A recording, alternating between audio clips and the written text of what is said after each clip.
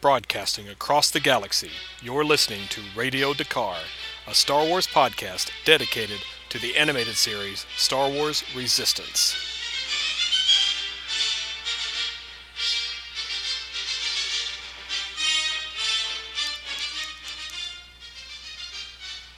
Alright, hello everyone, and welcome to the latest edition of Radio Dakar. I am your host, Doug Brooks, and I'm really excited. This is the first review episode for Star Wars Resistance. This is what the show is all about. This is what I've been building up to for the past couple of months. Star Wars Resistance is on the air. Episodes have shown up on Disney Channel, on the Disney Now app. I've seen the first 3 episodes, but this is just a review of The Recruit, which was the hour-long premiere. Episodes 1 and 2, perhaps you could say.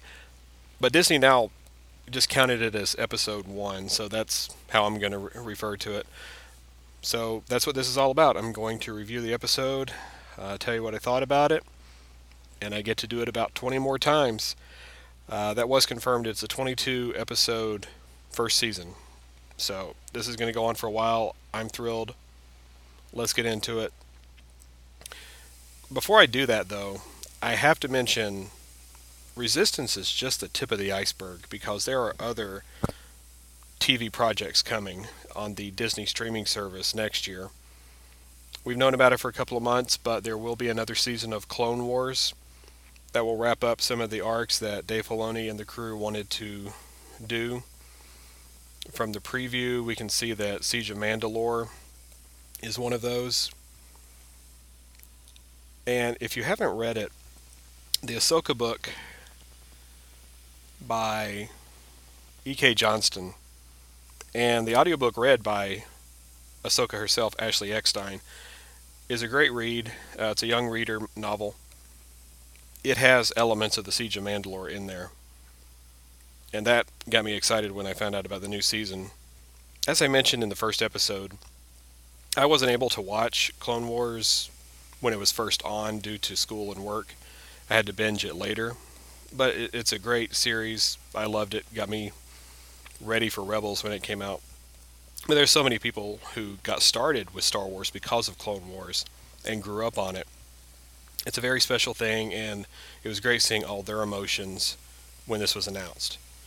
So that season is coming on the streaming service, and they confirmed the first live-action Star Wars series on TV will be The Mandalorian. It takes place a couple of years after Return of the Jedi, after the Empire has fallen, but before the First Order, and it is about a lone gunslinger, basically. It's Western in space, as it should be. Jon Favreau is producing this. They're in production right now, so they released the first picture of this Mandalorian and the typical armor. And one thing that has me excited is it's an amazing array of diverse directors. Dave Filoni, again, is getting his first crack at live action with the pilot. But Deborah Chow, Rick Famuyiwa, Bryce Dallas Howard, and my personal favorite, Taika Waititi, the director of Thor Ragnarok, which is a movie I love. People who know me know I talk about the movie all the time. So I'm thrilled to see him directing. I'm thrilled to see women, people of color, just an amazing array of good directors. We also get our first father and daughter team up with Ron Howard having done Solo. Bryce Dallas Howard is doing this series. So they each get their crack at an episode. We'll get to see their own interpretation of Star Wars. It's very exciting. Can't wait to see those next year. But right now we've got Resistance. And before I get into the episode, since I did my last episode, they did confirm some action figures. We're getting Kazuda. We're getting Toradoza. We're getting 2 packs. We get Poe and BB-8. We get Yeager and Bucket. Those are pretty cool. They come with removable helmets. We're also getting a basic Stormtrooper. We get the Golden stormtrooper that we saw in the extended trailer, Commander Pyre. So we get to find out more about this person. And there's also a mysterious scavenger called Synara San, who was not in the pilot, so we don't know anything about her. If you go on IMDb, there's a voice actor listed with her by the name of Nazine Contractor. So we don't know exactly when she's going to show up.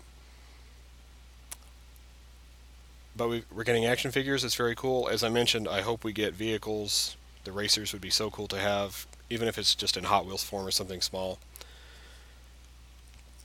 So they are definitely working on the merchandising. Let's hope it's out there and available for everybody who wants it. But we've got actual Star Wars Resistance to talk about. Let's just get right into it. The way I'm going to review these, I won't go step by step through the episode, but I'll hit the high points, things I noticed. I made a lot of notes on a rewatch. I watched it with my boys. My oldest, he wanted me to make some notes about things he liked. And since it is a kids show, it's aimed ages 6 to 12. I thought it would be cool. For each episode, I'll try to identify the thing he liked most and what appealed to him as a kid. So it's not just me as a 40-year-old talking about things I liked and callbacks that I thought were neat from things I liked as a kid.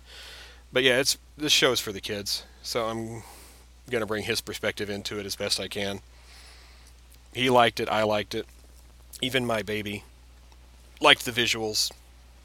They both enjoyed watching BB-8, which there's a reason they have him on the series. It was because he appeals to this generation so well. But that will be my basic way of reviewing. And again, I've seen the first 3 episodes, but I'm only reviewing The Recruit. It's full spoilers, so I assume you've seen this one. I will not reference the next 2, with one exception. I don't want to spoil what's coming. And beyond that, I don't imagine I'll have advanced viewings of this. So it's just about this episode. And I'll make some speculation because of the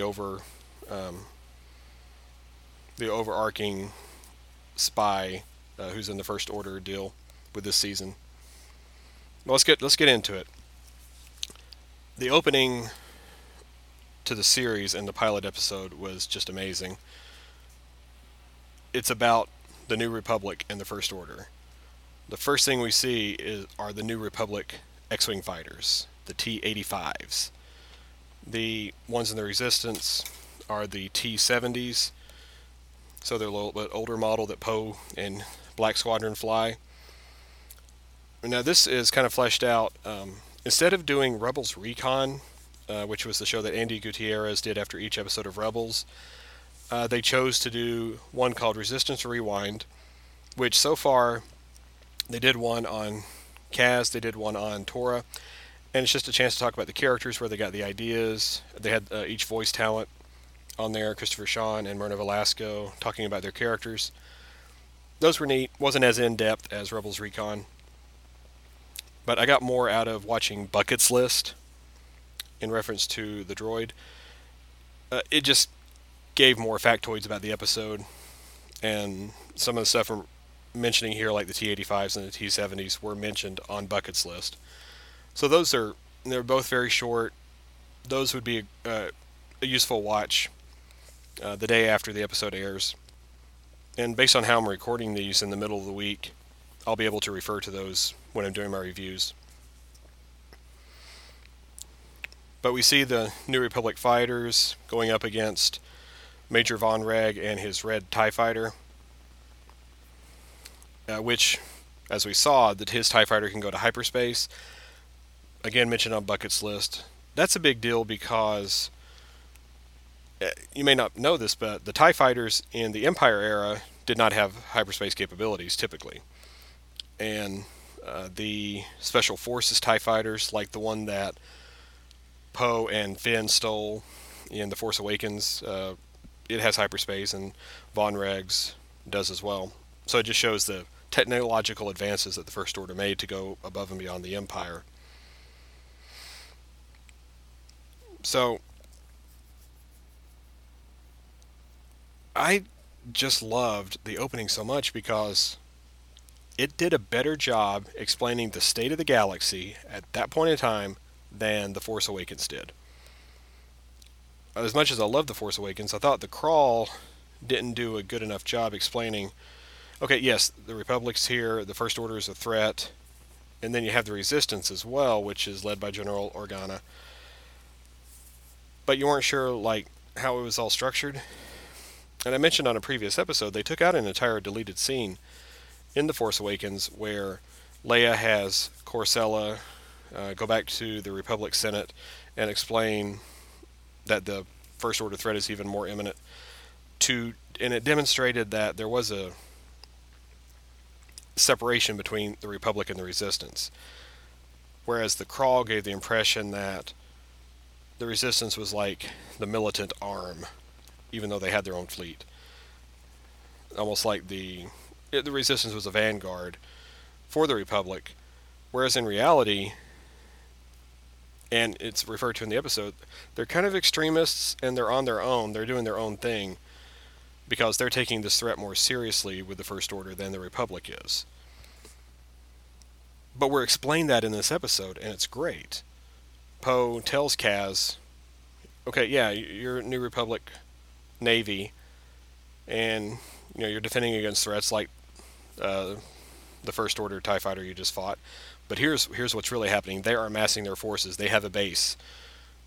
They are building up to an invasion, and they're going to attack the New Republic. It's made so clear at the beginning of this episode. I wish, in some ways, the beginning of The Recruit was the beginning of The Force Awakens. I know they wanted to jump right into the action with the First Order landing on Jakku, but they could have had a similar dogfight between the New Republic and the First Order, A, so we could have seen those ships, but B, to establish the New Republic doesn't really know what's coming, but the Resistance does. I also regret that I didn't mention a book in any previous episode. I've done a book review. I've had an entire episode on speculating about what we would see on the series, like returning characters and such, and I referenced a lot of materials that have come out in the last few years. The one I failed to mention was Before the Awakening by Greg Rucka. It came out shortly after The Force Awakens was released in theaters, and it was the collection of 3 stories that detailed where Poe, Rey, and Finn were in their lives shortly before The Force Awakens. Rey, her arc, takes place on Jakku, but the great thing about her story is that it shows you why she was already a good pilot, even though the implication was she had been stuck on Jakku for years. Finn, it looks at the team he was on under Captain Phasma, and it also establishes a relationship between him and the stormtrooper he fought on Takodana when he drew his lightsaber. Those are both great stories, but Poe's deals with the New Republic. He was a New Republic naval pilot, and after a mission was recruited by Leia, and that's where he brought Kare and Elo Asti into to the Resistance with him. They were on his squadron in the New Republic, and they came over and completed a mission, and that's when they fully rejoined the Resistance. That took place shortly before the Poe comic, and then they formed Black Squadron. And as I mentioned last episode, once we got to issue 25 of the Poe comic, that's when Resistance begins, and that's where Poe is in league with these New Republic pilots led by Kaz, who help him get that intel about the First Order and their imminent attack. So if you get a chance, before you get too deep into Resistance, read Before the Awakening. it's available online. You can go to Barnes and Noble or Books a Million and pick it up. It's one of those short readers. They did a series with like the red and black covers, so it's inexpensive, a quick read, and it would give you more background for the already great opening they did for the New Republic and the First Order. Just gives you such a great sense of where the galaxy is right then. I could go on and on about the beginning of that, but I won't, because there's other stuff to talk about. So we get to see Kaz in action on his X-Wing. It's good to see like where he was in his life at that point. When the series was first announced and when we got some of the initial info, it almost sounded like he was recruited from out of nowhere to be a spy for the Resistance. But now we find out, no, he's grown up in the New Republic because of his father, and he went through the academy. He's in the Navy as a pilot. And you can see here, I mean, he's a natural leader, leading his squadron, being very firm with his commands, sending them on their way. But at the same time, he has that sense of awe, because as soon as Poe shows up, I mean, he's fanboy almost. Watching Poe in action, and then later on when we've seen his interactions with Leia. So almost immediately, and Christopher Sean did a great job vocally demonstrating this. Like, Kaz has the confidence to handle some situations, but there's others where he just stands back with his eyes wide and his jaw open, knowing he's not comfortable in this situation and there's something bigger than what he knows. And then, of course, he looks in awe at a blockade runner. So cool, we get to see that in a sequel era show. It's not the Tantive V4. It'd be neat if it was, but if you think about it, it was captured by a Star Destroyer and was either scrapped or blew up with the first Death Star. But Poe did mention that particular blockade runner was at the Battle of Scarif and at the Battle of Jakku. So it saw a lot of action. It's great to see that familiar sight, and for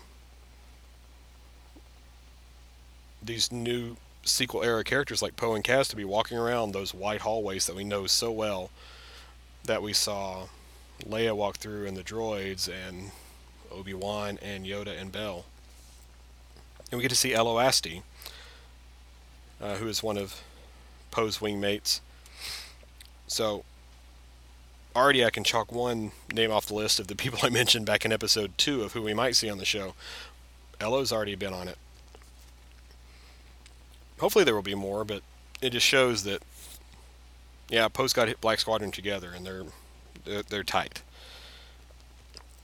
And we also, I like that we got a reference to the refresher, which is at least the TV version of the bathroom. It makes sense to call it that. I've noticed it hasn't really been adapted in the novels, per se. They say bathroom. But Wedge used the refresher on Rebels, and Kaz did here. It's a nice continuity for the animated shows. I'm sure Dave Filoni had something to do with that. So Poe recruits Kaz for the mission, and then Poe has to talk to his father, who's a New Republic senator, Hamato Ziono. And the interesting thing about his father, they scrambled the signals, and it made sense because of how secretive the Resistance is trying to be about hiding their locations. Poe didn't want Kaz to give away where they are, so we get this scrambled hologram. Makes sense from their perspective, but I wonder also if they did that so that we don't get to see what his dad looks like. Will that be important later on? I speculated last episode, because he's a New Republic senator, your first thought is he perishes on Hosnian Prime when Starkiller Base attacks it. And that would be a tough enough episode to deal with where we have to see Kaz deal with the loss of a loved one, even if they were estranged or just have a difficult relationship. But I really do wonder, what if his father is somehow in league with the First Order? Could he be a collaborator? And the reason he's so opposed to Kaz even associating with the Resistance, and he calls them extremists, is because he knows they're a threat to finding out what he's doing. Will this play out later? I don't know. That's total speculation on my part, but it seems significant that they would hire the voice actor to play his father, but they would not show what he looks like. Will that be important later? Because I can see, to avoid the dealing with death type episode, dealing with betrayal and having conflict with your family. Total speculation, we'll see. I'll go ahead and mention how great the music was. Michael Tavara did a great job, I thought. The music is just nice and subtle most of the way through. It's in the background. There's added music when they're at Aunt Z's Tavern. And you get some nice, a little more whimsical music at the bazaar or at the marketplace. But especially at the beginning of the episode, he put in those familiar themes, like when Poe shows up, you get the main Star Wars theme, and Leia's theme is in there. He blended those very well, and then just made the rest of the episode nice and pleasing, I guess you could say. But skipping ahead, the music he did for the sky race between Kaz and Toro was so good. It built up when they were getting ready to launch, and just stayed solid after that. So I really like the music in this first episode. I see it getting even better as he gets more comfortable with the material. So we're on the Colossus. We have made it to the planet Castellon. And if you haven't read it, slashfilm.com, I think Brian Young was the author, had a report about ILM's Bill George came back to work on Resistance. He was like a model maker for Return of the Jedi.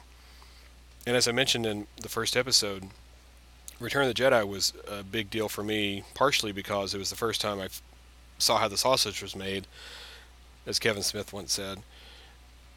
I saw, like, oh, ILM, what they are, Industrial Light and Magic, they're the ones who make these models and shoot miniatures and all that, and he did the Death Star and these other vehicles, and just did meticulous model work to make it look so good on screen. And he's back. They actually brought him in to do models of the Fireball and of the Colossus. And it just took me back to what I loved about the movie Magic of Star Wars, that he did it for a cartoon. And the Colossus, as we see more and more of it, it's just going to be an amazing structure. It's big enough to where there's things we get to see in each episode that we don't have to revisit. And, we'll get, they could be 10 episodes in, and we'll be like, oh, we've never been to this area because it's so big. But there's still going to be familiar places. Like, imagine we'll be at the tavern a lot, we'll be at Acquisitions a lot. So there'll be familiar locations on the Colossus, but there'll be new locations all the time just because of how detailed it is. So as soon as they land, we are introduced to Neeku, and Neeku, he's a good character, and I thought that Josh Brenner did a great job with the voice and the delivery. Neeku, I mean, he's very childlike in some cases. If you look at his helmet, there's been speculation maybe he has implants, which is why he acts like he does, or maybe he had been a racer in the past. Jonah Marie Macias on CultureS.com just did an article speculating on that as well. Could he have been a former racer, and maybe that's his old helmet, and due to an accident, that's how he acts? Or I mean, if we haven't really seen Nikto characters before, maybe that's just the way that species is. Um, I, on this first episode, and this is the only time I'll mention the other two episodes. My concern coming away from this episode was that I hope it's not a bunch of Niku misunderstands what Kaz said or did, and it leads to the problem of the episode or hijinks ensue, that sort of thing, because of the whole greatest pilot in the galaxy misunderstanding. I was afraid of. I mean, I hope that doesn't become tiresome, where, oh, Niku misunderstood, we're in trouble again. But I will say that that doesn't happen in the next two episodes. He's actually more helpful, I guess you could say. So I'm not too worried about that, but it was an initial concern. I do like when he takes things literally and doesn't understand expressions. Like when Cass said, I said this and you ran with it. And Niku says, I didn't run anywhere. It reminds me so much of the dry humor that Data had on Star Trek The Next Generation. Like when he didn't understand what burning the midnight oil meant. That's fun when it's that sort of humor. I just don't want Niku to become the crutch where, just because he didn't fully comprehend what was said, that's why Kaz gets in trouble or Team Fireball gets in trouble. But he has a good heart, and like I say, Josh Brenner did a great job with the delivery. He's going to be an endearing character, I'm sure. And just based on the response on Twitter, I can tell that people love him. I will say, and I'll mention it more later, having a live action character like Poe on this show, I thought he was really well translated, except for one moment. Niku sticks out his hand because he knows Poe from before, so he offers his hand to shake it, and Poe just blows him off. And from what we've seen of Poe in the movies, that's out of character for him. I mean, even with the bad guys, he's a wise ass. The who talks first? You talk first, I talk first. I mean, it might be killed by the First Order, and here he is, wisecracking with Kylo Ren. And then with people he knows, he's very, hey buddy. Um, it, to use the term, it sounded like it was such a dick move to blow off a handshake. But that was the only time I thought, wow, that's not Poe. But the rest of the time it was. Moving on, we get to Aunt Z's tavern, which I am going to love as a setting on the series. So many great characters in there. Aunt Z herself is great. The fact that she doesn't mind a good bar fight as long as it gets her good wagers. Yeah, just so much good stuff. She is voiced by a lady named Tova Feldsha, and that character, I think it was on the emergency broadcast when they released that first trailer. I said I hoped that she was that kind of a character, like, oh, it looks like we have a bartender. We do, and she looks like she's just going to be a lot of fun. We also have Balza Gruel, who is the guy who he got the dart thrown in his back, and he also sells the Gorgs at the marketplace. He seems like a fun big guy. It kind of reminds me of one of the bullies on The Simpsons. That he will beat you up, but he can be reasoned with, like when Kaz offers the sponsorship. And I love his T-shirt with the little Gorg on it. If they sold that, I would totally buy one. That was just a fun, whimsical little thing for what looks like a really imposing character. And Greville, the one who bets Kaz for the darts. it'd be nice to have a foil that shows up every few episodes that, oh, I don't like you. I remember what you did. And that species is pretty fun too. If you remember, there was one of the pod racers was that same species. I don't know if you really noticed, but there is that older guy with a mustache who looks like the janitor on Futurama. But he was just set at the bar the whole time, even during the brawl. And then there was a scene later where it's like the next morning, and you see just the bustle around the Colossus as they get their workday started, and he's waiting for Aunt Z to open the tavern. And so he's just waiting there, and then he goes in. So I'm thinking, oh, this will be so good if he is the barfly of the series, because you have to do that on a show like this. I did ask Doc Wyatt, who is one of the writers. He's at Otherland71 on Twitter, by the way.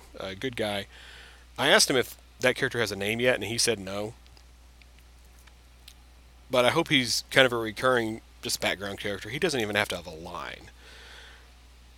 But he's like Norm on Cheers, and then Morn on Deep Space Nine, who was a parody of Norm. Or Barney on The Simpsons. Just have a barfly who's always there. Yeah, I just thought that was a neat little touch. So, yeah, the tavern's just going to be a great setting for all these characters. I am going on. It's an hour-long episode, so this is going to be, or it was an hour-long episode of the show, so this is going to be one of the longer review episodes I do. In the future, I'll try to keep it 30 minutes or less for a 22-minute cartoon. But there's just a lot to get into because it's our first exposure to these characters. There's a lot of references to Yeager's past with Poe. So, keep in mind, Yeager was a Republic pilot, as we found out from the press releases and such. So he fought alongside Han and Leia, that age. Poe was, his parents fought in the rebellion. That was shown in Shattered Empire. Cass Dameron and Shara Bay. So Poe was 6 or so during the Battle of Endor. He was not conceived on Endor, as some people speculated in Shattered Empire. He was already born at that point.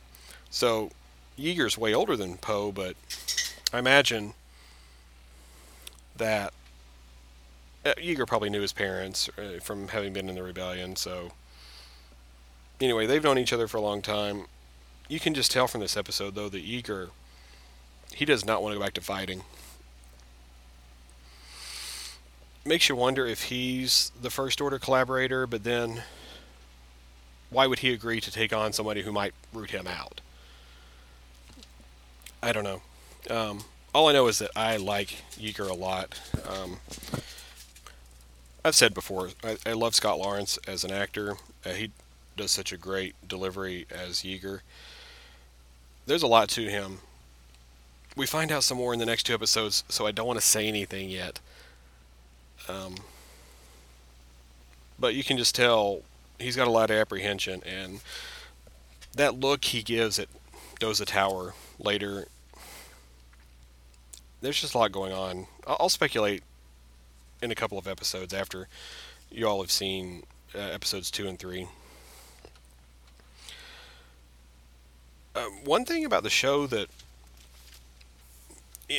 when you see when we saw the trailers and got the initial information, it seemed like there was just a bunch of full force racing going on all the time on the Colossus. And there's a lot of racing, but the fact it's not always 6 different racers going at the same time.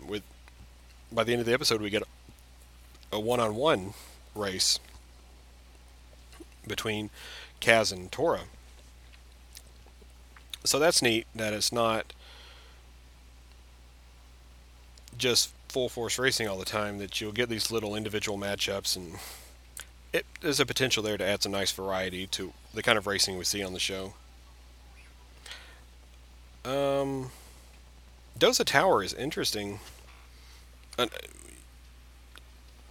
because we find out that's where the Aces reside, and where they get this better food and comfortable living. And as we see, you'll notice also in the credits, Team Fireball is the main cast. Those are the people we're going to see the most often, and the Aces are literally like in an ivory tower almost. And then think about it from Kaz's perspective. We're watching that first race. They're just up there on the TV screen. The Aces are up there, and Team Fireball's down in the pits, down in the garage, and that's who we're with. And it looks like that's how it's going to be for the series. A little disappointing because I thought, we'd get even more of Tora and Hype and the other racers. But it's interesting to see that perspective, that they are something that is to be attained on the Colossus. I don't want to say godlike, but they do have, well, it's like any star athlete, like we have with American football and basketball. I mean, they're these larger-than-life people, and we're down here with our main character and his crew trying to get to that point. That is something I did not expect out of the series. I thought it'd be, okay, we've got Team Fireball here, and then we see a lot of the Aces over here, and there's a lot of interaction, but that hasn't happened yet. So it's interesting to see how they're doing that. Not per se disappointed in it, just not what I expected, but it's also a nice little commentary on how it is with competition and how we view competitors. At least in America, and I would imagine it's the same all over the country, especially with soccer. And also that scene when they announce that Kaz is going to be racing next, and the camera zooms in on him, and Yeager and BB-8 just scram. They get out of camera view, and Yeager does that, cover the with his hand so you can't tell who he is, and BB-8 makes himself absent. That's such a nice little touch. I'll almost say it's like Futurama humor, especially when Kaz gets to pick his competitor, and he's like, and he sees Tora on the screen. He's like, number five. Oh, was that bad? I just thought so much of Fry on Futurama at that moment. It was just that great bit of humor from all the characters. I will go back and say, if you notice the part 1, part 2 cut is when Poe leaves. So technically Oscar Isaac was only in the first episode. And Brian Larson on Twitter, @LaneWinfrey, made the point. Some actors could really mail it in when they're doing a voiceover for a cartoon or something like this. Oscar Isaac really brought it. And he did a good job, with the exception of that one thing I mentioned about the handshake. That's Poe from the movies in a cartoon form, and Oscar Isaac brought the same performance. So kudos to him for doing that. He could have really been like, all right, I'll do it, just so everything matches. But no, he brought good emotion to that, depending on which character he was interacting with. So kudos to Oscar on that. Alright, so as I say, Team Fireball is the focus of the show. So now we get introduced to Tam. Susan McGrath did a great job. It was that scene we saw before where she finds out that Kaz has been brought on the team, so she's not too cool about that, especially when she wants to be the pilot, which is in her past.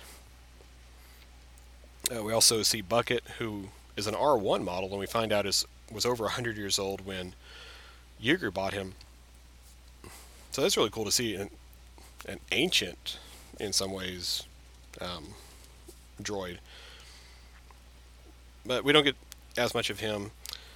Tam, I mean, you see her desire to be better and some competitiveness in her, but she cheers on Kaz at the race at the end.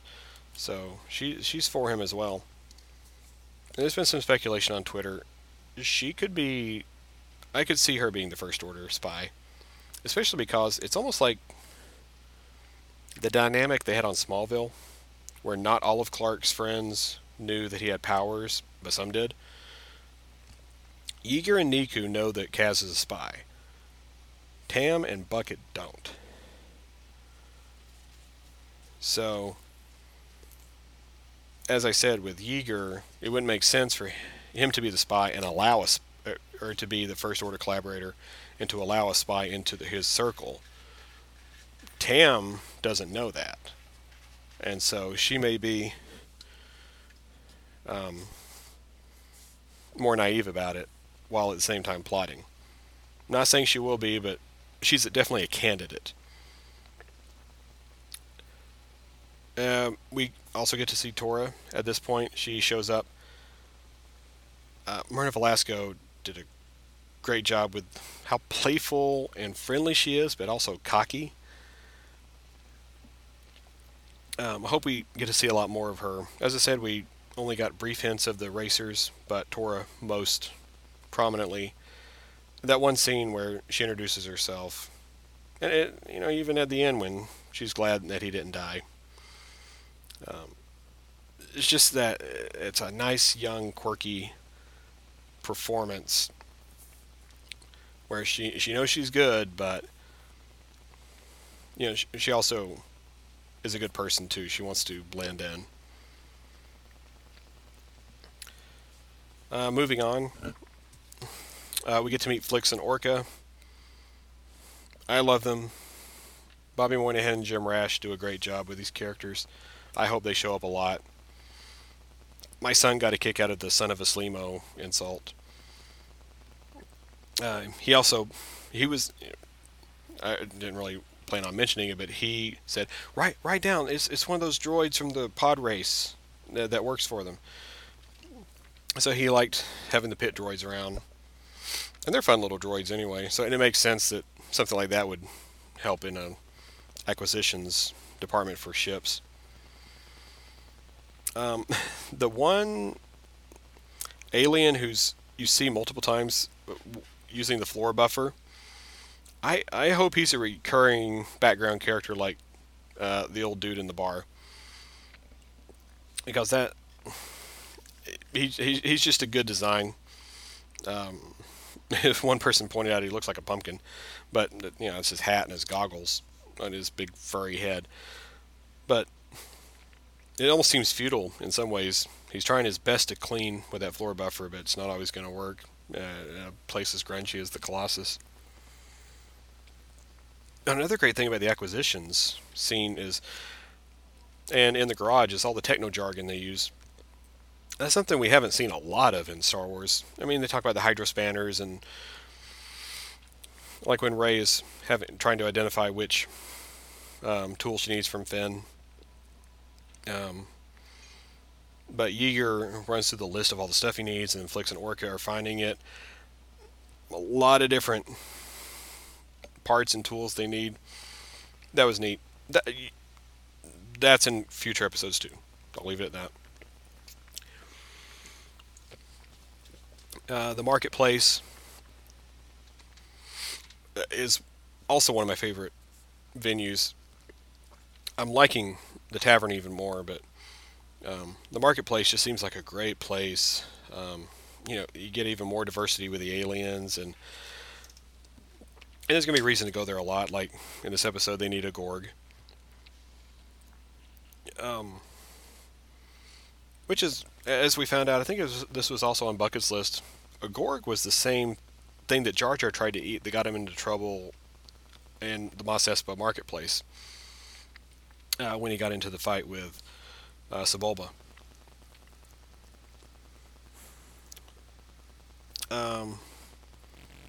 That's marketplace, just nice place. I hope they visit it a lot for different reasons. And I will say, as far as the whole show's beautiful. Great use of color. I mentioned that before, just watching the trailer. But one thing they did really great in this two-parter is demonstrating time of day. Like when they first arrive on the Colossus, it's middle of the day. It's just blue skies, blue water. Colossus is very lit up. Later in the episode, it's around dusk, so you get those orange hues from the sky, and everything's kind of shadowy in the garage. And then we have that scene with Kaz uh, looking out on the ocean with BB-8, and it's nighttime, and all the blues, the dark blues come in, and the moonlight. I think George Lucas said he always wanted to have like either a sunrise or a sunset in his movies to help convey the movement of time. But just by showing different times of day on the Colossus, it was just a great way to show just the depth of animation they can do with this. Just kudos to them for a beautiful look. I'm almost done with my notes. The sky race between Kaz and Tora Doza was just really well done. Like I said, the music was great. The animation. I did like how there were elements of the pod race, like Greg Proops. So glad they brought him back to be the announcer. But also just the sounds of the engines and the countdown. Klaxon is. They got the go sign. All that brought back memories of the pod race. Okay, so let's move on to my son's favorite part of the episode. He had me write down, Kaz is racing. He liked watching Kaz race. He also liked watching Kaz crash. He thought, I had to explain to him because he saw Kaz hit the final ring. He's like, well, because he crashed into it, does that mean he won? It's like, no, Tora went through it first, so she won. But he loved the race, so I'm hoping we get more of Kaz racing. You got to think that's going to happen as he becomes, they get better at working on the Fireball or other ships, and Kaz becomes a little more accomplished with that. So big thumbs up from my 5-year-old on the racing. And the last thing we get is Von Reg arriving at Starkiller Base. Again, an establishing shot like that would have been so great in The Force Awakens, to fly up to and reveal what the First Order actually has out there. Which, it was a little confusion. I hope they explain it later. In some of the literature, we're led to believe that, well, they built up the First Order in the unknown regions, which is different from wild space. But Poe mentions that the base is in wild space. It may just be that since Starkiller Base is mobile, that's where they were currently. Hopefully that's explained, but just to end on such an imposing sight of the fully completed Starkiller Base and more than one Star Destroyer sets the tone for how serious this threat is. So that's The Recruit. That's the first episode of Star Wars Resistance. I thoroughly enjoyed it. It was just a great way to establish the state of the galaxy at the time, the characters we're going to follow, what the stakes are. Brandon Auman wrote this episode off the story from Dave Filoni. Just really well done establishing these characters. The next 2 episodes are great. I will get to them next week and the week after. But I'll wrap it up.